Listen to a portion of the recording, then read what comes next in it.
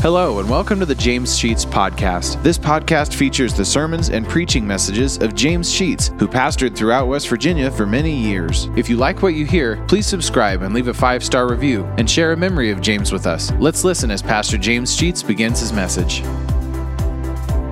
Now, as we have indicated, we're going to, for the next 2 months, all of January and February, speak on the subject of the second coming. We had a mistake in the bulletin. This is number 1 tonight, not number 3, as the bulletin states. Somebody couldn't read my writing or hit the wrong key on the typewriter. I'm not sure which, but this is number 1. We're going to be completely in the chapters in Matthew 24 and 25. All of the messages will have a basis in these 2 chapters. And in thinking of the subject, the second coming, we oftentimes make a mistake in calling the second coming the rapture, and they're 2 different events. We're not talking about the rapture. We're going to be talking about when the Lord returns, his second coming. A lot of what I will be talking about is going to be lecture type, in that I'm going to try to make this series educational. There will be portions of the sermons throughout the series that I hope will be inspirational. Some that will be evangelistic. Hopefully that we can all be drawn closer to the Lord, but the primary purpose that I'll have in mind is educational. Trying to give a good understanding as to what the Lord himself taught about his return. We will have to deal with the tribulation period, because that's a portion of it.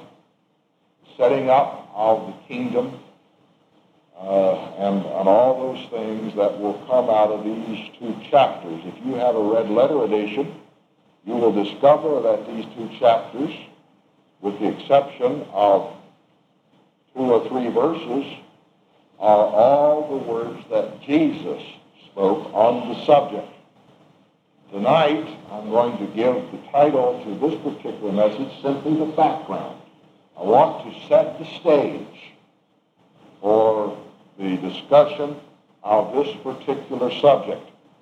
I know that I cannot possibly do good justice to the subject. It would take volumes, and there are volumes written on the subject. It would take many hours of discussion, of lecture, to fully deal with the subject. But I'm going to try to give at least a skimming, a synopsis as to what Jesus is actually saying. You might think 8 weeks, that's a long time, to 8 half hours, that's 4 hours of actual lecture on these 2 chapters. But I think it's important that we spend that much time, and we could spend, I'm sure, a whole lot more, to get good benefit. I think it will be important that you are here all 8 nights. If you possibly can at all, try to be present for all of them. Now, this evening, we're only going to deal with the first 3 verses of the 24th chapter. And we'll try to give you some background so that you can comprehend what's happening and why the questions that are being asked and what Jesus' response is. So as we begin in chapter 24, Jesus went out and departed from the temple. He was in the temple with his disciples, of course. And his disciples came to him for to show him the buildings, plural, there are more than one, of the temple. And Jesus said unto them, See ye not all these things? Verily I say unto you, there shall not be left here one stone upon another that shall not be thrown down. And as he sat upon the Mount of Olives, by the way, we have left the temple at the end of verse 2. We're going out to the Mount of Olives, and there Jesus is in that garden. And as he sat upon the Mount of Olives, the disciples came unto him privately, saying, Tell us, when shall these things be? And what shall be the sign of thy coming and of the end of the world? Let's stop there for a read. How many of you have ever been to a fortune teller? Be honest. I do 2 or 3. Maybe a long time ago. You mean you can't remember if you ever were a fortune teller? Okay, some of you have been, right? How many of you ever had your palms read? Few more. How many of you read your horoscope in the newspaper? You do that? Oh, more do that. Well, you know, all societies have done this type thing. There have been seers, fortune tellers, mediums, all of these people, palm readers, and the horoscope that we have in the paper, because people want to know the future. What's going to happen? Did you know that the Bible says don't do that? Don't go to fortune tellers and seers and all those things. Don't attempt to find it out from all of these sources about the future. Go back to Deuteronomy with me. Deuteronomy chapter 18.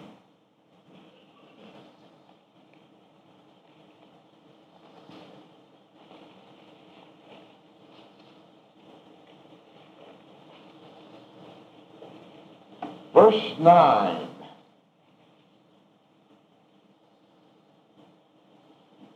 This is the Lord talking to the Hebrew people about coming into the promised land.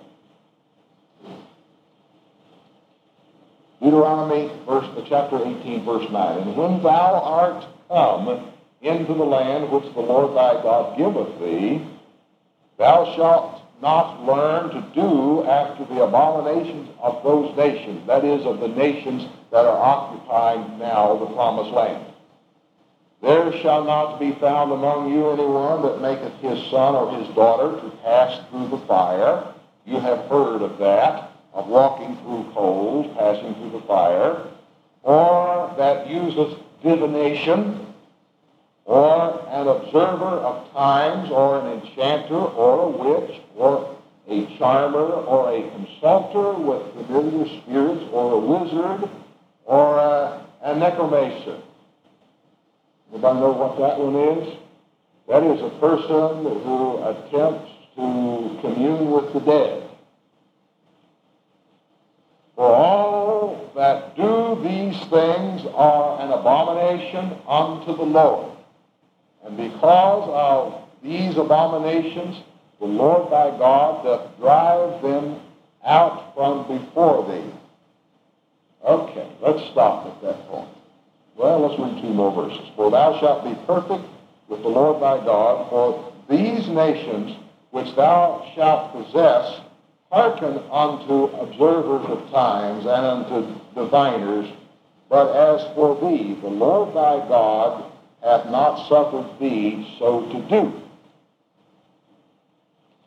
Now, even though it was told the Hebrew people that they were not to seek the advice of such people, and particularly they were looking for future, what was going to happen in the future, that didn't stop them from doing it any more than it stops us from doing it. And although I suspect most of us who have done those things, and I've done the same things, have done it as a point of fun. But we're beginning to discover that more and more and more people really base their lives on those things. Some people will not start their day until they've checked their horoscope. And some people do go palm readers or to somebody who is supposed to be able to depict, to prophesy or predict the future, to find out what's going to happen. Old King Saul was one of those. When Solomon, he depended on Solomon the prophet, but when he died, he was beside himself and didn't know what to do, and so he went to a witch of Endor and, against the requirement of the Scripture, asked the witch of Endor to call up Saul or Samuel, talk to Samuel, and to find out what he was supposed to do. That's another story. But they have all wanted this. And here comes the apostles and says to Jesus, tell us about the future. And he does. You don't have to go to the witch of Endor or to any of these other people who are servants, basically, of the devil himself. Jesus gives them the prophecy of the future. If you want to know what the future is, see what Jesus had to say, and you'll have it. He makes it very clear, I think, although we have tried to make it complicated. Now, that as a background. A little more background on a different subject. You remember that God promised, even from Abraham forward, that Israel would be a nation and a great nation, and there would be no end to the kingdom. Well, in 722, the Assyrians come down upon Israel and conquer them, and the northern 10 tribes are taken into captivity. History tells us that those 10 tribes never did show up again. To this day, history cannot tell what happened to the northern 10 tribes of Israel. They disappeared. God knows where they are. Man just doesn't know. In 586, Babylon came down and conquered Israel again and took the 2 tribes, the southern tribes, into captivity. They returned eventually from captivity. And then there was the Medes and Persians that came along and conquered Israel. And then the Greeks conquered them and the Romans conquered them. All through their history, Israel has been under some foreign nation coming down and conquering them, and they being subject to them. But the Scripture promised and prophesied that they would be restored as a nation. They would be a nation forever. And so there was lots of prophecy concerning the fact that although they were now under somebody's domain, captivity, that they had a future. There would be a time when they would actually be a nation again. And I want to read some of those, and you just keep your Bible there and go with me. First of all, let's go to Isaiah. The prophet Isaiah, chapter 9 of this book. And then we're going to go right over to Jeremiah in a moment, but go to Isaiah. One of the very famous prophecies concerning Israel that gave the people a good promise. Chapter 9 at verse 6 and 7. And we read this at Christmas time. For unto us a child is born, unto us a son is given, and the government shall be upon his shoulder, and his name shall be called Wonderful Counselor. You'll find it in the King James, a comma between wonderful and counselor. The mighty God, the everlasting Father, the Prince of Peace, and of the increase of his government and peace there shall be no end. See it there? And upon the throne of David and upon his kingdom, to order it and to establish it with judgment and with justice from henceforth even forever. The zeal of the Lord of hosts will perform this. So, there is a promise that the Hebrew people were holding on to, that they're going to be a nation again.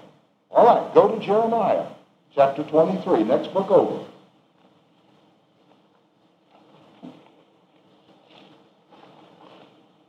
In chapter 23, verses 5 and 6.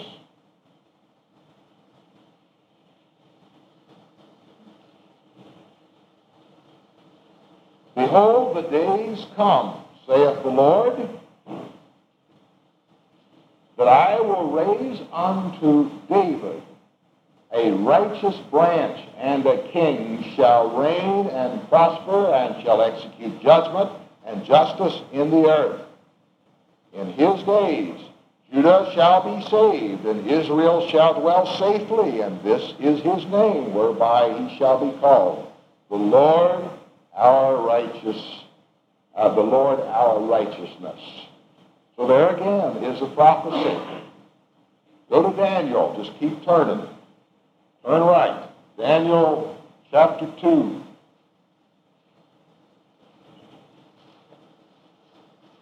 In Daniel chapter 2, verse 44.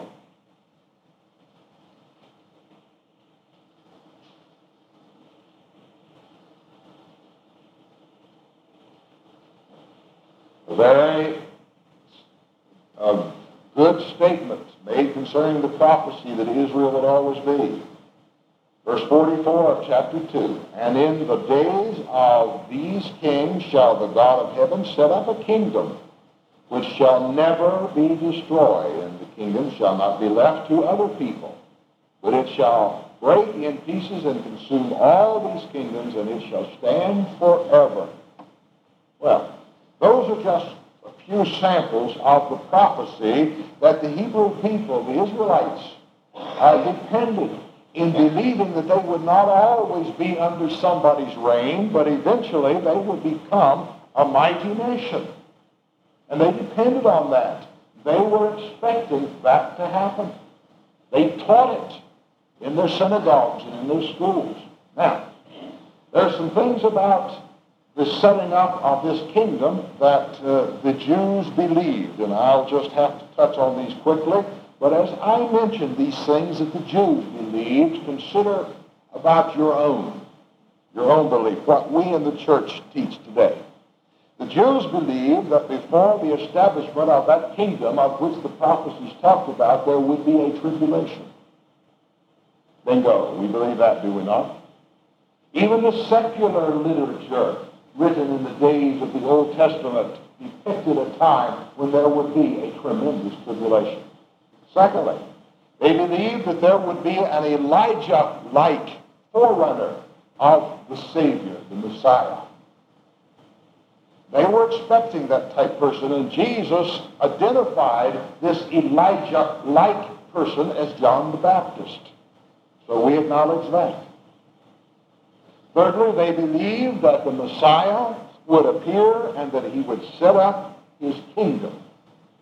Fourthly, they believed that there would be an alliance of nations that would align themselves against the Messiah, and that the Messiah would have to overthrow those nations in order to establish his kingdom. We've begun to talk about an alliance of nations. We'll talk more about that during this series of sermons.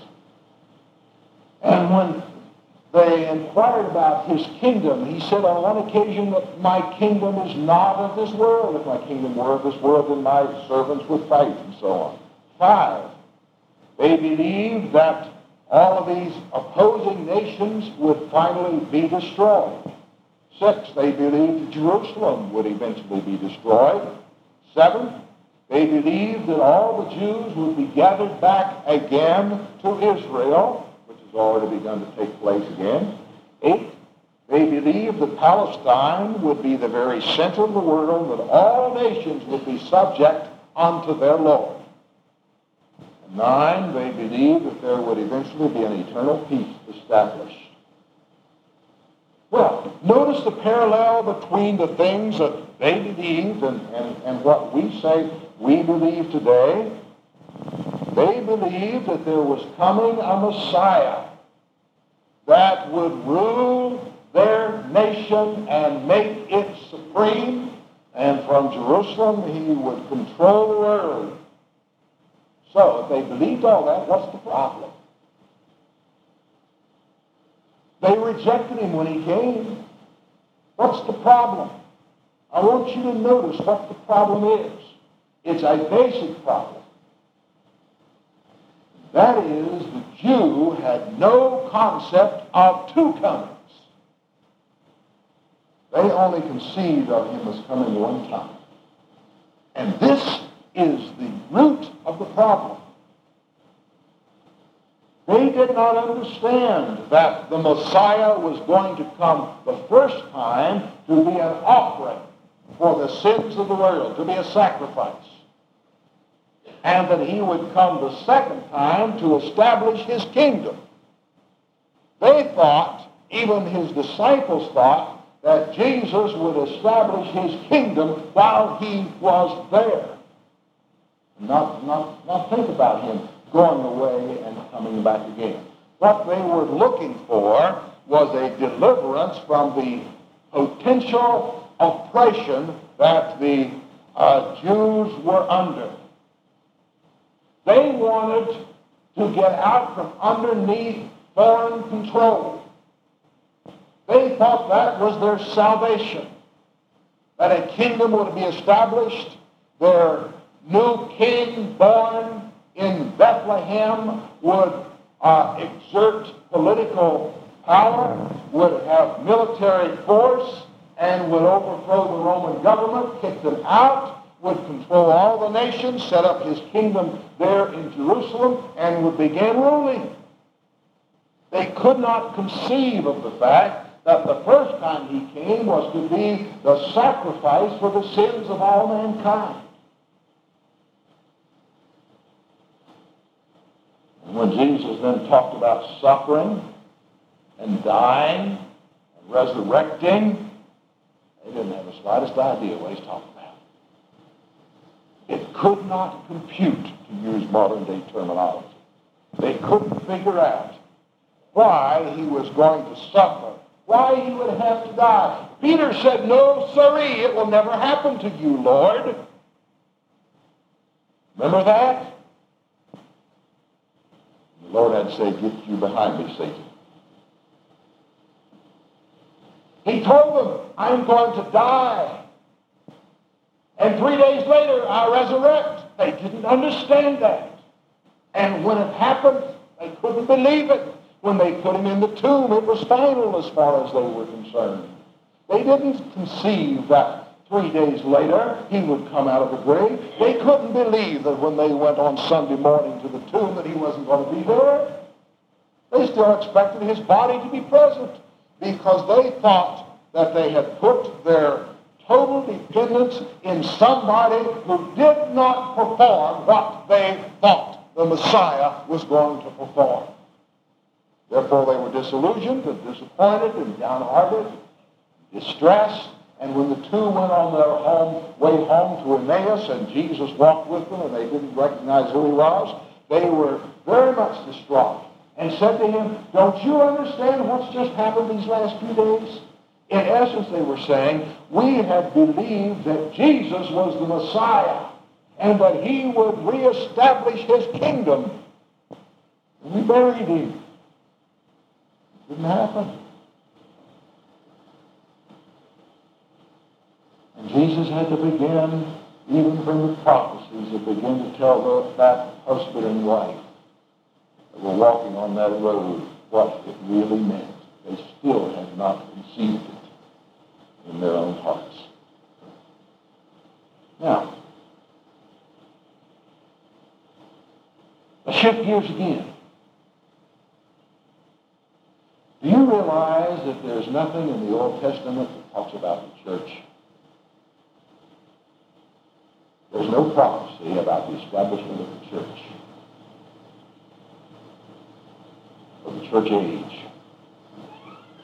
Back in the book of Daniel, in the 9th chapter, when Daniel gives us his prophecy of 70 weeks concerning Israel, and I'm not going back and deal with that, but to summarize it very quickly, Daniel prophesied from a given point in history 70 weeks of time that God would deal with his nation Israel. And that prophecy stopped at the end of 69 weeks and left 1 week unsettled, unsatisfied, not complete in the prophecy. The church age began at the end of the 69th week and will continue until God starts his calendar again. It's the countdown that we use at Cape Canaveral. It is 1 hour and 29 minutes and counting. And then they get to a point and the count stops because they have developed a problem. Then when the problem is resolved, they start the counting at that point. And they continue. And they continue until they hit another problem and it stops. And then they solve that one and start to count again at the same point where they stopped it. This is God's countdown. I preached a series of sermons a year and a half ago, maybe now, I don't know, called Countdown to Glory. There was a stop in the countdown. We're in that period between the end of the 69th week and when God starts his countdown again with Israel on the 70th week. And this is known to us as the church age. We live in it. The church was established for that period when Jesus asked the disciples, "Who do men say that I am?" And they said, they say you're Elijah come back to life, or you're one of the other prophets, or maybe you're even John the Baptist, and so on. And Jesus then finally said to them, "Well, who do you say I am?" And Peter spoke up for them. And he said, "Thou art the Christ, the Son of the living God." And Jesus said, "Blessed art thou, Simon, son of Jonah. For flesh and blood hath not revealed this unto you, but my Father which is in heaven. And I say unto thee that upon this rock I will build my church, and the gates of hell shall not prevail against it." Build what? The church. Something not spoken of in the Old Testament. Something that is to be established and hell itself cannot overcome. We worry about the future of the church. And I suppose we ought, because it certainly is not accomplishing what it's intended to accomplish. But I tell you, until Jesus returns, it'll stay. Because Jesus established it. The Roman Catholics say that it was upon Peter that he established his church. Now we lose a lot in the translation and in the imagery that we might get from that particular point. But I think that Jesus was saying, "Thou art Peter," which means a little rock. Pointing to Peter.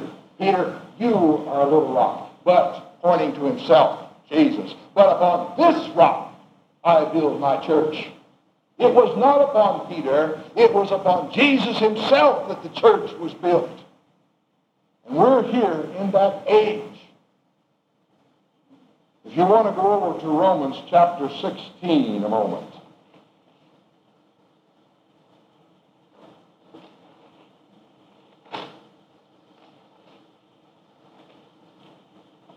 Look right after Acts.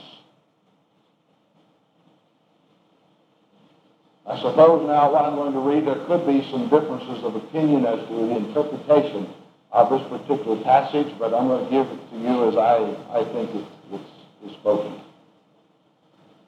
And I have some Bible scholars I think will back me up in this.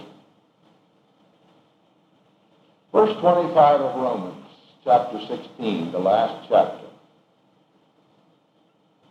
"Now to him that is of power to establish you, according to my gospel, and the preaching of Jesus Christ," this is Paul speaking, "according," here's the one I want you to notice, "according to the revelation of the mystery, which was kept secret since the world began, but now is made manifest or made known." What is the secret that has been kept even from the beginning of the world? I think the secret that was kept was the establishment of the church.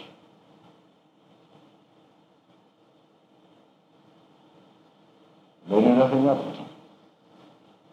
God used this method of sending the gospel to the world in order that people might be saved. Now, I'm going to get back to the text in Matthew. In the first two verses that we read, Jesus was in the temple, chapter 24 of Matthew, and came out of the temple. And I want you to notice a very strange thing that the disciples do. As Jesus went out and departed from the temple, and his disciples came to him to do what? To show him the buildings of the temple, as if he had never seen them before.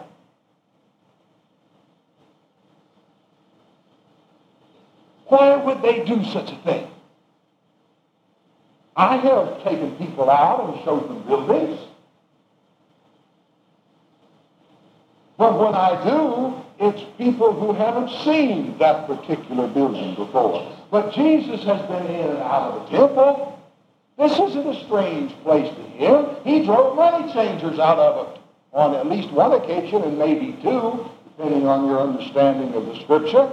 He's been in there. There's where he was when he was, as a boy, reasoned with the priests in the temple. He's been there since he was 12 years old at least, over and over again. And here the disciples say, Lord, look at the temple. I want to suggest to you what I think they were saying. Remember now what I've given you thus far. They were anticipating that Jesus was going to establish his kingdom. And they're saying to him, Lord, there's your office. There's your throne. And John was saying, I think I'll get that office right over there. And James said, I believe I'll have that one there on the other side. You remember how they wanted the high places in his kingdom? And their mother said, I've got a favor to ask of you. And Jesus said, what is it? Well, when you come into your kingdom, will you let my boys have the left and the right hand offices? I can imagine that they did what I have done on a number of occasions in going into a building and knowing that I was going to have an office.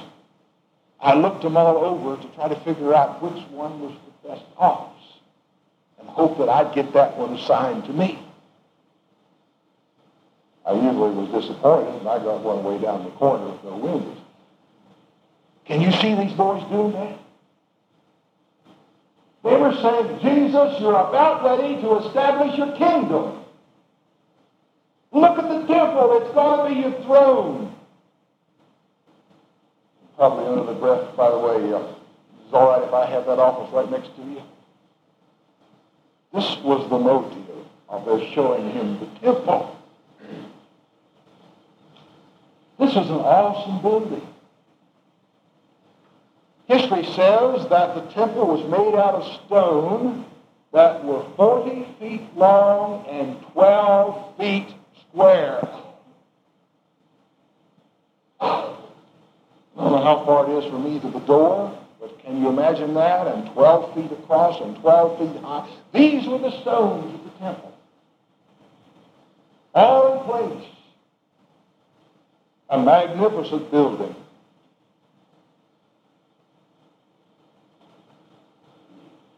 Jesus says, you see all these things?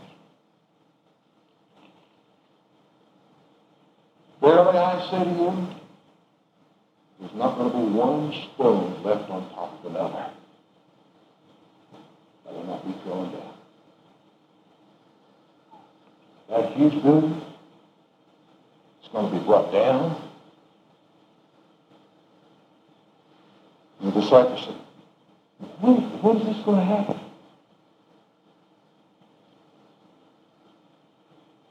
We still don't know the future.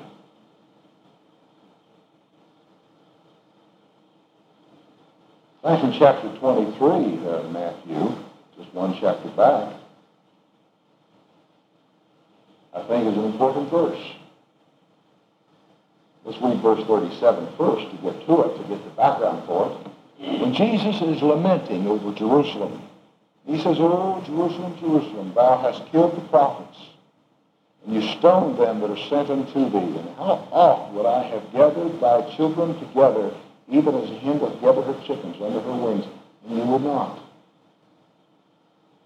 And then he says, verse 38, behold, your house is left unto you desolate.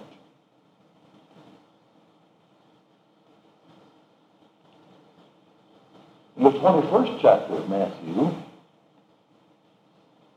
we have the story of the cleansing of the temple when Jesus went in and drove out the money changers. And he said in that case, in the 13th verse, I think it is, you have made my house a den of thieves.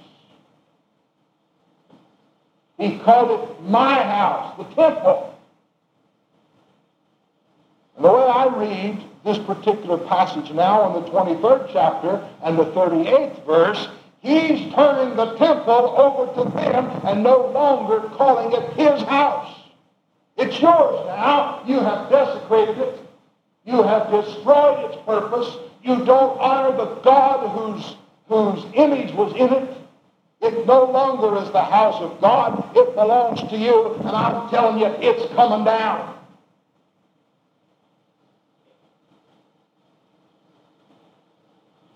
Anything that belongs to man will come down. It's only that which belongs to God that is permanent. In just a few short years after this statement, in AD 70, the Roman army came into Jerusalem and literally destroyed it. And the historians tell us that there was not one stone left upon another, and it looked like there had never even been a building there. They so utterly destroyed it. Their house came down.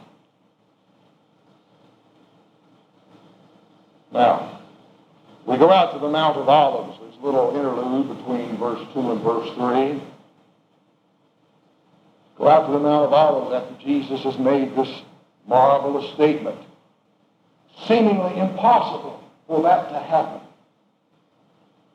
They're here on the mountain, and the disciples come unto him privately, not in public, but privately, and almost whisper to us, Lord, give us a hint. When's this going to happen? We don't know the future. What's going to be the sign of thy coming? And I want you to notice, look at that verse. What is the sign of thy coming? There is no again in the verse. What is the sign of thy coming again? No, they didn't say that. Because they didn't conceive of his coming again, you see. When is this going to happen? What are the signs?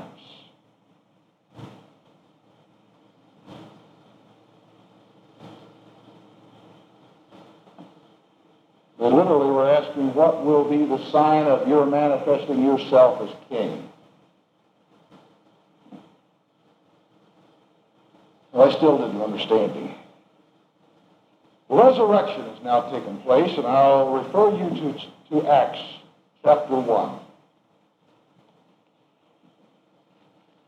And by the way, from that question comes all the rest of chapter 24 and 25, his answer.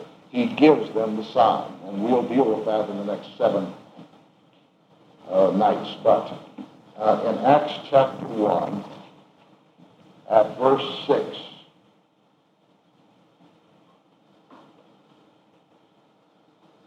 resurrection is already over. Jesus is amongst them.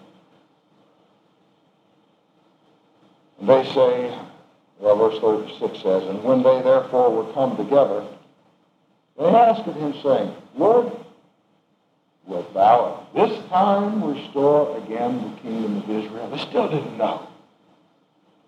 Still had no concept of another coming. Well, he gives them the answer to the question. All of chapter 24 and 25 is Jesus' response to their question. Tell us, when will this be, and what are the signs? And in the next 7 times we will talk about the signs that he gives them. When he will come again, when he will actually set up his kingdom. Let's pray. Thank you for listening to today's message. If you like what you hear, hit the subscribe button. You'll receive automatic notifications and downloads when a new message is added to the podcast. Also, please leave a 5-star review and take the opportunity to share stories, memories, and appreciation for James Sheets and how God used him to impact your life. If you'd like to know why and how this podcast got started, check out our first episode. Lastly, if you want to donate to help offset the cost of operating this podcast, you'll find a link to our PayPal account in the podcast description, and email us at james.sheets.podcast@gmail.com. Thank you for listening, and remember to trust in God for today and for all of your tomorrows.